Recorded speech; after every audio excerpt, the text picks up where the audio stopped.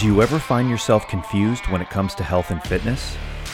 Have you been searching relentlessly on the most effective ways to achieve your fitness-related goals, only to find yourself even more frustrated? Well, we've got you covered. It's time to learn from the best, shorten your learning curve, and truly understand how to achieve your goals without spinning your wheels and wasting precious time. Welcome to the Minimum Effective Dose Podcast.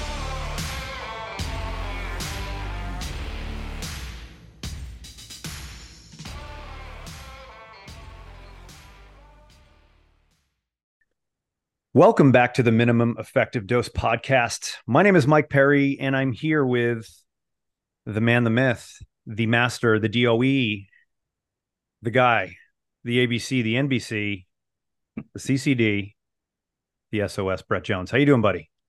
Fabulous. There's one more acronym that we'll talk about off air. There's several that I won't use on air because then I'd have to explain it, and I don't want to. It's Samuel L. Jackson would appreciate it. That's all I'm going to say. There you go. But yeah, things are good. You know, work busy, talk busy, nice, eat, sleep, train, repeat. You know, that's it. Sounds like a t-shirt. It's funny. So this morning I was, farting around on Instagram like I do in between clients, and it was like a video, and this is kind of where that little intro came about. The guy like walking down a flight of stairs and he falls and he just keeps on tumbling, and someone's like, that guy tore his ACL, his MCL, his NBC, his ABC. I'm just gonna throw something dumb in there, but man, it was one of those falls you're like, oh, something definitely broke on that one. And that individual is far from athletic because they just fell and didn't even no reaction. Hands didn't go out. It was just like thump. It was like a tree falling. I was like, ooh, that's a good one.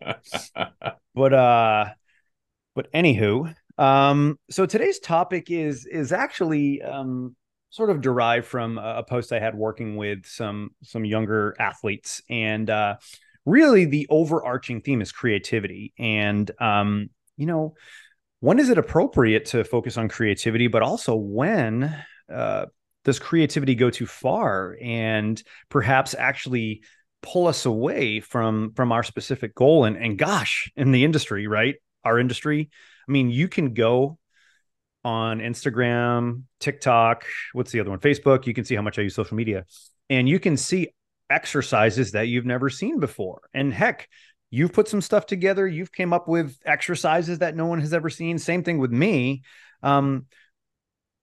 But I think the main difference is those exercises are coming about through kind of just understanding the principles and having a really, really solid knowledge base. And I don't want to say that those things come about by accident, but a lot of the times when you're trying to be creative, but it's in the context of having good principles, that's when good things happen. But I think a lot of the times people are just trying to be creative for the simple fact of being creative. And in the world of health and fitness, that can be a slippery slope, man. 100%. I always come back to the quote we have in the Strong First manual from Special Forces. The elite are just better at the basics than everybody else. And knowing that for a martial artist or a boxer, they get in a fight or a situation, there's 2 or 3 techniques that they're going to pull out of the bag because they know they can execute them regardless of what anybody does in front of them. So I think the drive to be seen from a social media standpoint has almost created a really next level push within the industry to do something that catches attention, that gets a bunch of views. I put one of the workouts I'm playing with right now is doing a dead swing every 20 seconds and using the 56 kilo. I put one of those videos on Instagram the other day, and it's got like 17,000 views, 18,000 views. I'm like, why? Yeah, it's a swing. But it's a heavy swing. It's seriously. If you did that same thing with a 16, no one would give a damn. That's it. So look, that's the entertainment piece, right? Like people are entertained because they see a dude swinging a heavy kettlebell. So they're like, wow. So that's what's bringing them in. So, but you weren't doing it to be creative. you were being creative, but your main goal wasn't to get 17,000 views from a kettlebell swing. Your main goal was, correct me if I'm wrong, to start a little bit of trial and error based off of science and experience and try to create a new swing protocol. Right. You're not trying to create a new swing. No. And I think what you see from a lot of people is the creativity is, I think it comes from a couple different areas. Sometimes just don't know how to make progress. So when you don't know how to make progress, you go in the direction of this constantly changing movement pattern, creativity direction. And that's not to be overly harsh or to say that movement exploration isn't a good thing. I think you have to hit a midpoint between those two things. And I would slant heavily towards maintaining a focus on the basics versus trying to be overly creative. And I think that again, it's just that social media need to be seen sort of thing. So, doing something, taking a lightweight and playing around with some different patterns, cool. But yeah, I would rather focus on my clean, my press, my squat, my swing, snatch, etc. Yeah. I mean, and again, we're not saying you shouldn't be creative, but if you do have specific goals, a bunch of creative things may not get you there in the quickest fashion. And, I think as coaches, we need to be able to provide context as to when or when you shouldn't be creative. And I'm not trying to say you should be creative, but look, if you're playing a very, very competitive game with, maybe it's a championship game in high school and, it's the final play of the game, you're going to do something that you've done over and over and over again, that you've practiced and rehearsed to hopefully get the outcome that you're looking for. You're not going to go, hey, I saw this on Instagram and we're going to try it now because that it's, it's probably not going to work. But here's the reality. If it does work, you are the hero. If it doesn't work, you are an absolute moron that will go down in history as someone who ruined that game. Look at Bill Buckner from the Red Sox. Seriously, right? Yeah. That guy, no one knows. I guarantee you, if you ask anybody about Bill Buckner, they're not going to talk about his career before the ball went through his legs. They're going to go, that's the dude that ruined the game and lost it for us. That, unfortunately, it's the way it is. And that's the harsh reality of a lot of this stuff, right? And that's the stuff that we're dealing with.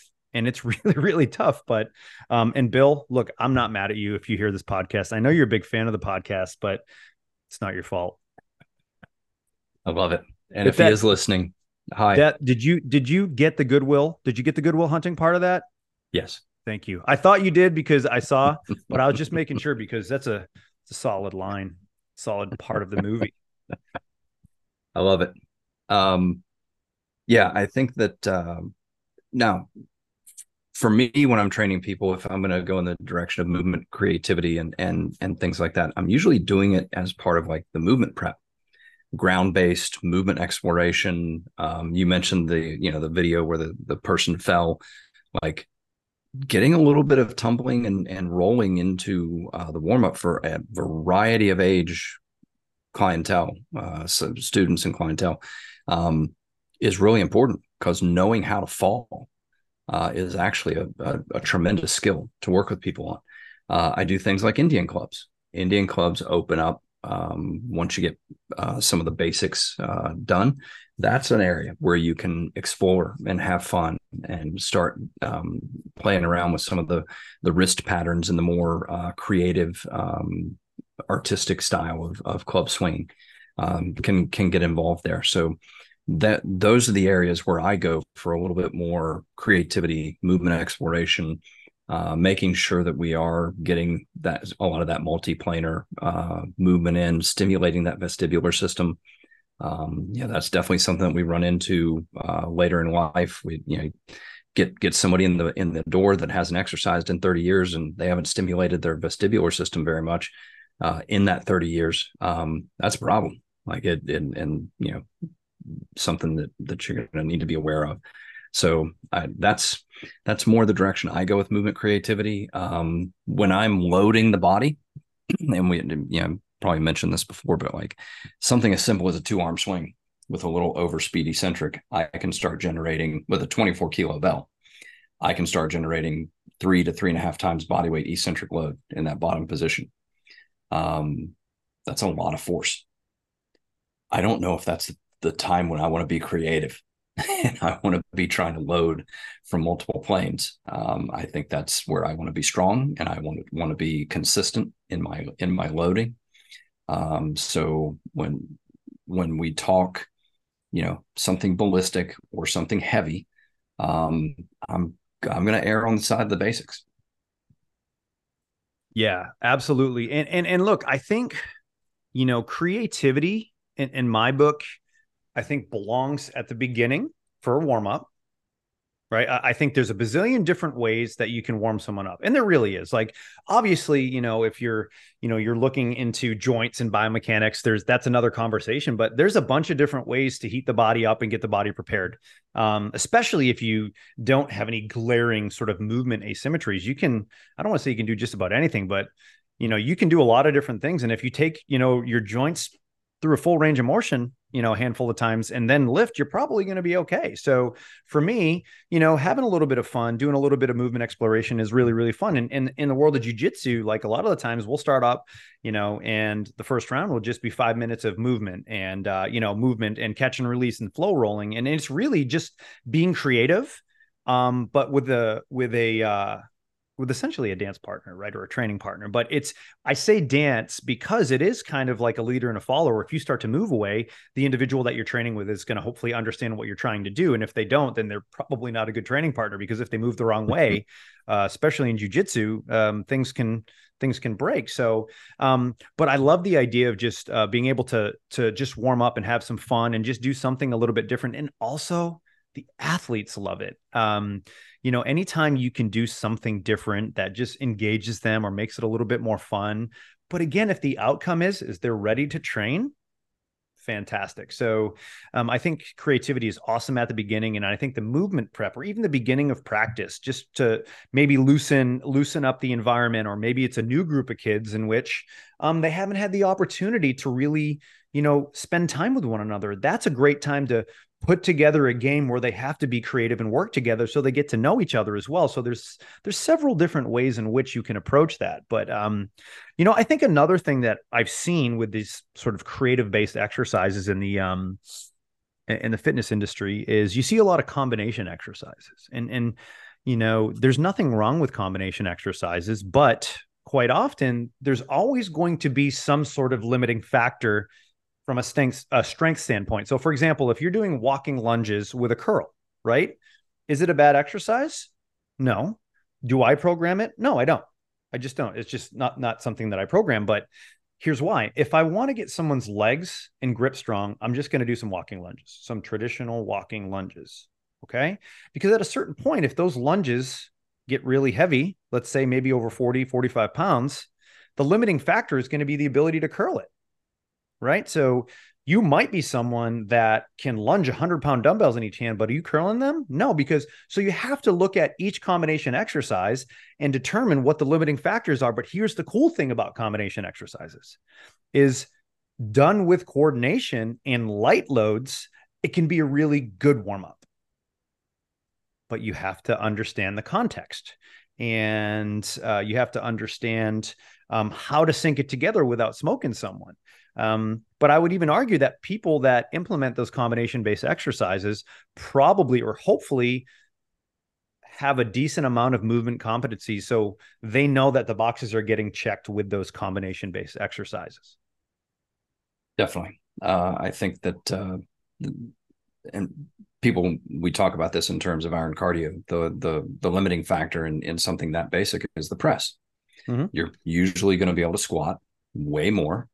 When people have that, well, this isn't enough for my legs, we just go double bell. And now the loads, get to the point where the squat is challenged. But yet we can either go alternate press, or the double press, because it's you're usually able to press more with one bell. The press becomes less of an issue. Legs get loaded. So that's a great point on creativity and what's your goal. And Mark Verstegen a long time ago warned everybody about the dangers of intertraining, trying to entertain while you train. But again, that's where the warm up comes in. That's where you can do some fun stuff, at the end. If somebody wanted to be, do a bunch of different things and maybe get smoked, my out was always battling ropes. Let's get to the end of the session and let's break out the ropes. And now you can do a bunch of different patterns. We can be creative with how we're moving around and doing things. And then, we just keep the focus on the basics and make sure somebody's loading themselves appropriately, in that. So, from a coaching standpoint, as you start to coach creativity, or do something that's a little bit different. And I see this a lot when I'm coaching Indian clubs. There is a level of precision that we're looking for, and we want things to be done in a certain way. So even though we're trying to open up some creativity, there's still some guidelines. There's still some boundaries that we're trying to operate in. And so coming back to that compliment sandwich, being able to give somebody some praise. This will sound like it's not related, like most of the things that I have to say, but just bear with me for a second. My wife and I, we really like this TV show called Alone. And so 10 contestants get dropped off basically in the middle of nowhere, and they're alone. There's no camera crew. They're given about 70 kilos of camera equipment to manage, but they film themselves out in the wilderness surviving. They're dropped off with 10 survival items, and they film themselves, and they have to do it. And this person mentioned in her video, she mentioned, never feeling good enough, never feeling like what she did was good enough. That is an awful place to be. That is a damaging, horrible, awful place to be. And I pick up on this when I work with people who are constantly, they're constantly down on themselves, berating themselves. So if you're going to start coaching creativity, you have to be careful not to start to wander into those overcorrections and coming after. So you're trying to be creative. Why are you giving me all of these corrections? And you don't want them walking away from that experience thinking, well, I'm just not good at this, or I suck at this, or whatever people self-talk they use with themselves. So you need to be careful as you coach creativity. Well, I think you need to be careful coaching from beginning to end, and keeping things in a positive. You can give direct feedback. Mike embellishes the story slightly, but one of our first experiences together was me providing some direct feedback on some of Mike's technique many years ago, and you're able to, we're still friends. We about that. Oh, I shouldn't have brought that up again, huh? But yeah, I mean, I think that that ability to be positive, give appropriate feedback, and have somebody build confidence in what they're doing is key. Yeah. And again, the context is huge. And I think, again, it's just like it, honestly, it's just coaching. And I feel like, as I get older and as I start to work with, different populations, but as I get more into sort of coaching a sport, I think it's even more important to understand how to communicate and coach, especially with young kids, because they're very impressionable. And some kids, you give them a cue or you tell them feedback, they may go home and cry their eyes out, and you'll never know about it because some kids are super, super sensitive. So you have to be very, very aware. And I think with kids, you absolutely have to, speak in the positive. But you do have to understand creativity and when you should be doing that. And I think it goes, and it's a communication thing, whether you're coaching adults or whether you're coaching kids, or whether you're in the gym or you're on the field. Again, there's nothing wrong with doing things that are fun or even, creating things, but just make sure that it's safe and it's based off of principles. And then you can go from there. And, when I think about adults, right, and we see this a lot, people come in, what about this exercise? Or what do you think about this? Or what do you think about this person on the internet? And I'm like, look, I said, and I'm always honest with people. I'm like, we run our groups the way we do for a specific reason, right? We warm up the way that we do because we know a lot of people come in with limitations. So we spend a lot of extra time on mobility. When it comes to strength training, we use compound movements, and we try to pick movements that are going to give you the most bang for your buck. And yes, you need to repeat those movements weekly if you want to get strong. There needs to be a consistent load and a consistent exercise if you want to get progress, right? But then from a metabolic conditioning standpoint, that's when we have a little bit more fun, quote unquote fun, because there's a difference between exercising and burning calories to try to maybe lose weight and training and conditioning for a specific athletic based performance, right? So look, if you want to have fun and burn calories, you can go to Zumba and do that. And there's nothing against Zumba. Some people have lost a ton of weight doing it and they're having fun. But if you want to get really strong, I don't think Zumba is going to cut it. It's just a reality, right? And again, I'm not picking on it, but there's certain things that are good for certain things. And if you want to get really strong, you should probably deadlift.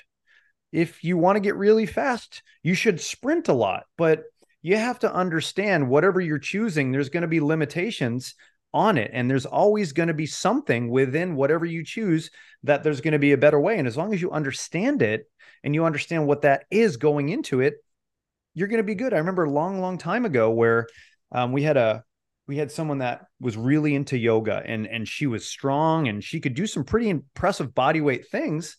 And someone had asked me about it was like a thread or something, and I basically said, look, I don't think yoga is a solid choice for preparing for a kettlebell certification. I don't think that should be your primary modality. And this person was a member and wrote me a nasty message, and said, I can't believe that you're saying that yoga is bad. And I'm like, whoa, like, I'm sitting there going, I never said yoga was bad. I just said you should not prepare for a kettlebell certification via yoga. Just like you shouldn't prepare for a 700, 800 hour yoga course by doing a bunch of kettlebell work, right? Yeah, I don't know. Am I off kilter here, Brett? No more so than usual. Okay, fantastic. No, it is a little bit of specificity, right? If you're going to get ready for a yoga certification, I'd recommend practicing yoga, and working with a coach to get ready for that certification. If you're going to do a kettlebell certification, I would recommend using kettlebells and working with a kettlebell coach. Yeah, but shocking. Now that's not to say that while you're doing your training with kettlebells and you're focused towards getting that certification, you can use yoga as a tool to stretch, relax, coordinate, a bunch of different things that as a restorative tool for the work that you're putting into the kettlebell cert. Can you use kettlebell training as a method of building strength to help support the training that you're doing for the yoga certification, doing yoga? Yes, these things can work together. Mm-hmm. But if you want to go get a pickleball certification, you should probably, play pickleball. I'm sure that's coming. I'm sure there's pickleball coaching certifications that are coming down the pipe. You mentioned about coaching, and I was going to say something about it, and it just went right out of my head. So maybe it comes back. Anywhere. Maybe it doesn't. It was probably terrible, anyways. Well, as usual. What I was going to say is, there it is. In particular, with the fitness industry, you have a lot of people coming into the fitness industry that have actually never coached anybody. They might have been a student or been an athlete or been coached at some time themselves, but they've actually never coached anybody. I was placed in the position of having to teach and do things. I was basically an assistant wrestling coach when I was in high school because I was injured and I was helping out and I could spot things. I could see things. Talked about that on a recent podcast. When I got into college, I was teaching younger people in the program how to evaluate an ankle, how to tape an ankle, how to do PNF exercises and I'm going to stick with the ankle here, although we did it for many areas. So, I was coaching and teaching from for many, many years, unrelated to being in the fitness industry or coaching kettlebells or anything like that. But you have a lot of people that enter the fitness industry and they've actually never coached anybody. So putting that time in is really important. And so when a young coach who actually never coached anybody sees something cool on Instagram or TikTok or whatever the kids are using these days, and then they try to go coach it, but they're really young in their coaching career, it's a recipe for disaster. So I think that, that's something to keep in mind. And if you are a younger trainer, or you're somebody that's entered the fitness industry because you had a success in your own journey and you wanted to work with people and help them have that same progression, that same journey themselves, awesome, but put your time in, and work with a mentor and see how they coach. And that's really where a mentorship or an internship really kicks in and should be used. Yeah, I mean that is where that is where you learn the most, is when you're in the trenches, and you can't shortcut that. You cannot shortcut. If you want true wisdom, true experience, right? That you can own and hopefully pass on to other coaches. There's no shortcut for that. It's something that takes time and effort and just attention, and it takes years to do it. And in my opinion, the best coaches in the world are always looking for opportunities to get better. And it may not even be in the realm of traditional learning or coaching, right? I used to think, hey, the way that I'm going to be a better coach is learning more about energy systems and neurology and, using fancy words. But I think the best thing I ever did from a coaching standpoint was work with a therapist. Right? I mean, it sounds really, really silly to some people, but it's like, I'm understanding human behavior and people more than ever. And that's the missing link. It wasn't my ability to recite the Krebs cycle. it was not, because no one has asked me that on day one. Like, what, So again, I as always, I get a little off topic here, but communication is so important. And I think, actually, I know that most coaches don't truly understand how to communicate with their clients, because communication is a skill and not too many people have the ability to just start talking and make sense. But communication is something that can be worked on, and it can be developed. And I can honestly say that it's one of those skills that'll carry over and transfer to every single aspect of your life. Not just coaching, obviously relationships and everything else, but learning how to coach different individuals and having those conversations, right? I mean, coaching is all about, trying to see, in my opinion, being a coach is trying to impact, individuals and see things in themselves that maybe they didn't see before. And that's a big part of coaching. But it's simply a process, and it's a process that takes a long time. It takes a process to be coached, because it can be hard sometimes. Hence the story when Brett tore my heart out in Maine that one weekend. Sorry, I'm just thinking about the trips to the crazy house. No, I'm just kidding. But my point is that, look, that was, he knew he could say that to me, and he knew that he could communicate with me. And look, I'm not going to lie. At first I was like, go F yourself, Brett Jones. I would never say that to him again. But it was what I needed.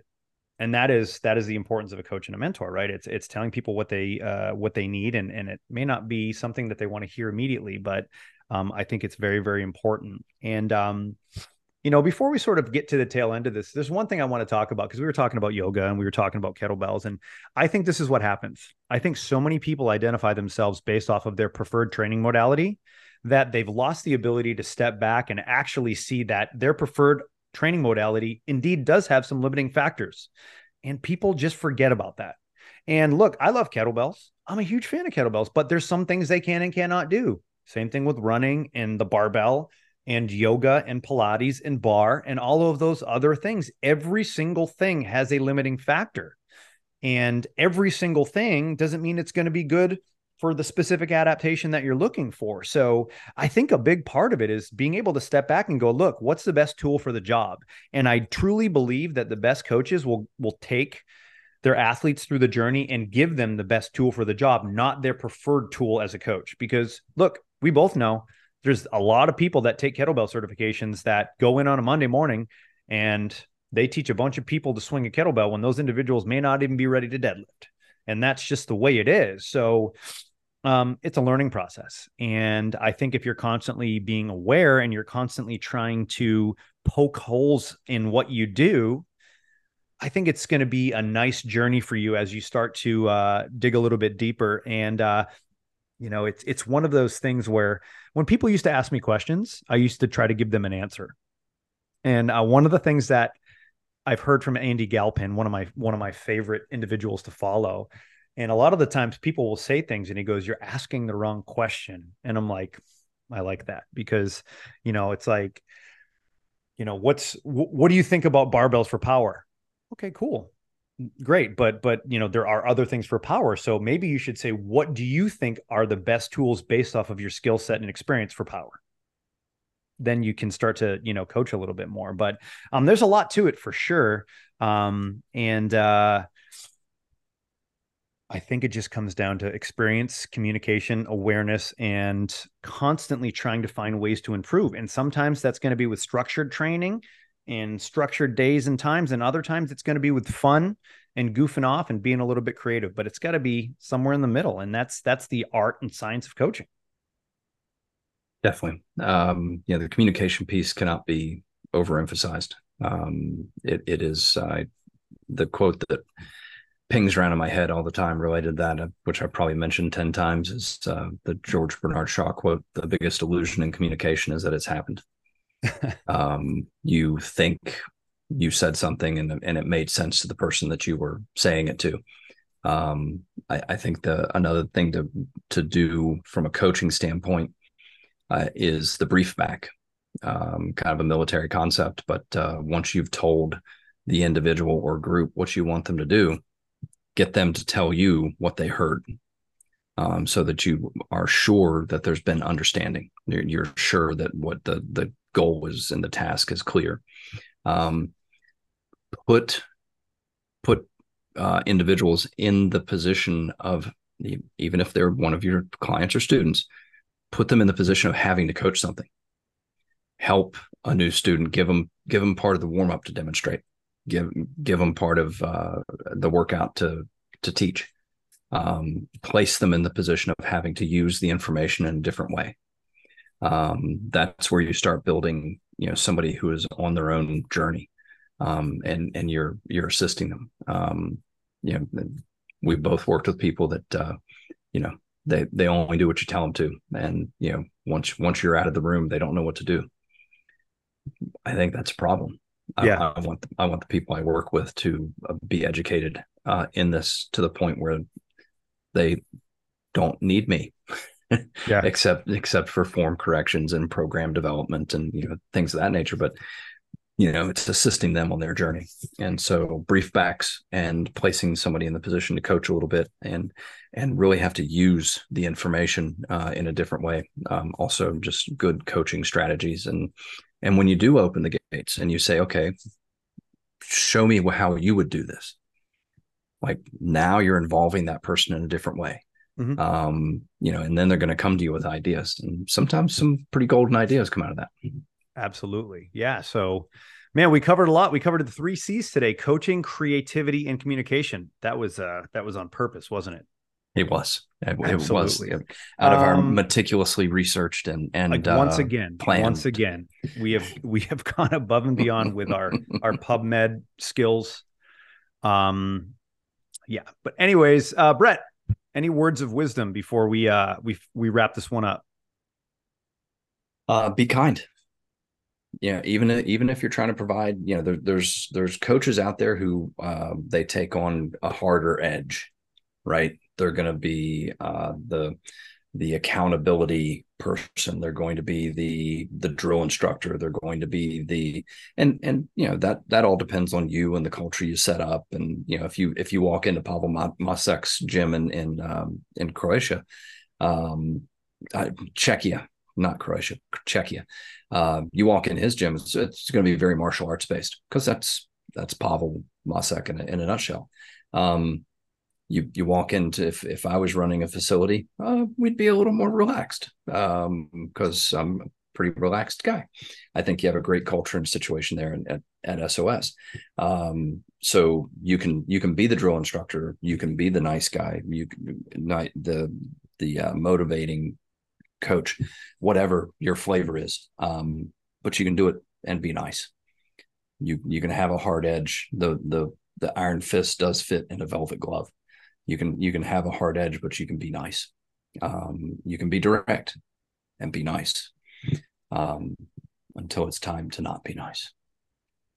I knew I mean, it was there. The Roadhouse is always there. We should be sponsored by the new Roadhouse. No, actually, no, Connor. No, we're gonna go with old school Crazy for Swayze. But 100%. Anyways, and maybe one of our future podcasts will be the Roadhouse rules applied to the world of fitness.